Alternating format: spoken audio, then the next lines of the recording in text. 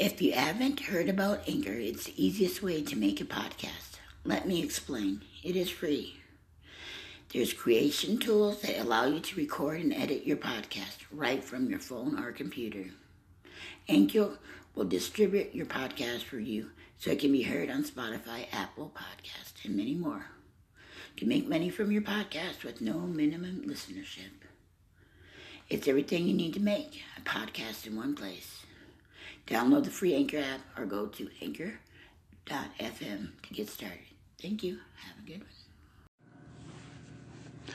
Hi, everyone. I hope you guys are having a great month. This month is Valentine's Day and President's Day. And for me, this month, I call it Friendship Month and Friendship Day or Valentine's Day. I was trying to air the show last night, but somehow it was so cold that the internet went out.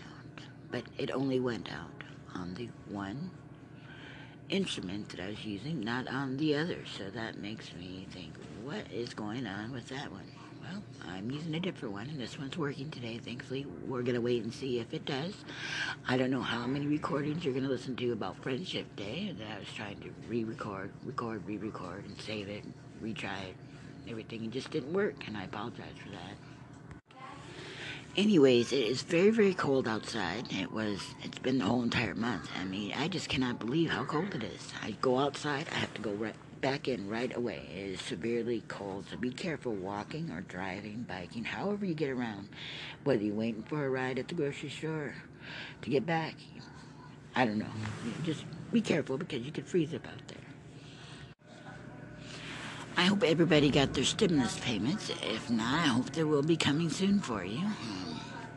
I got mine, and it was quite helpful to me. I feel this quarantine is awful. The sickness is awful. I'm so glad I don't have it, and I'm glad whoever else doesn't have it. And I feel bad for whoever who got it, but I feel good that they lived and survived through it, and they're fine now.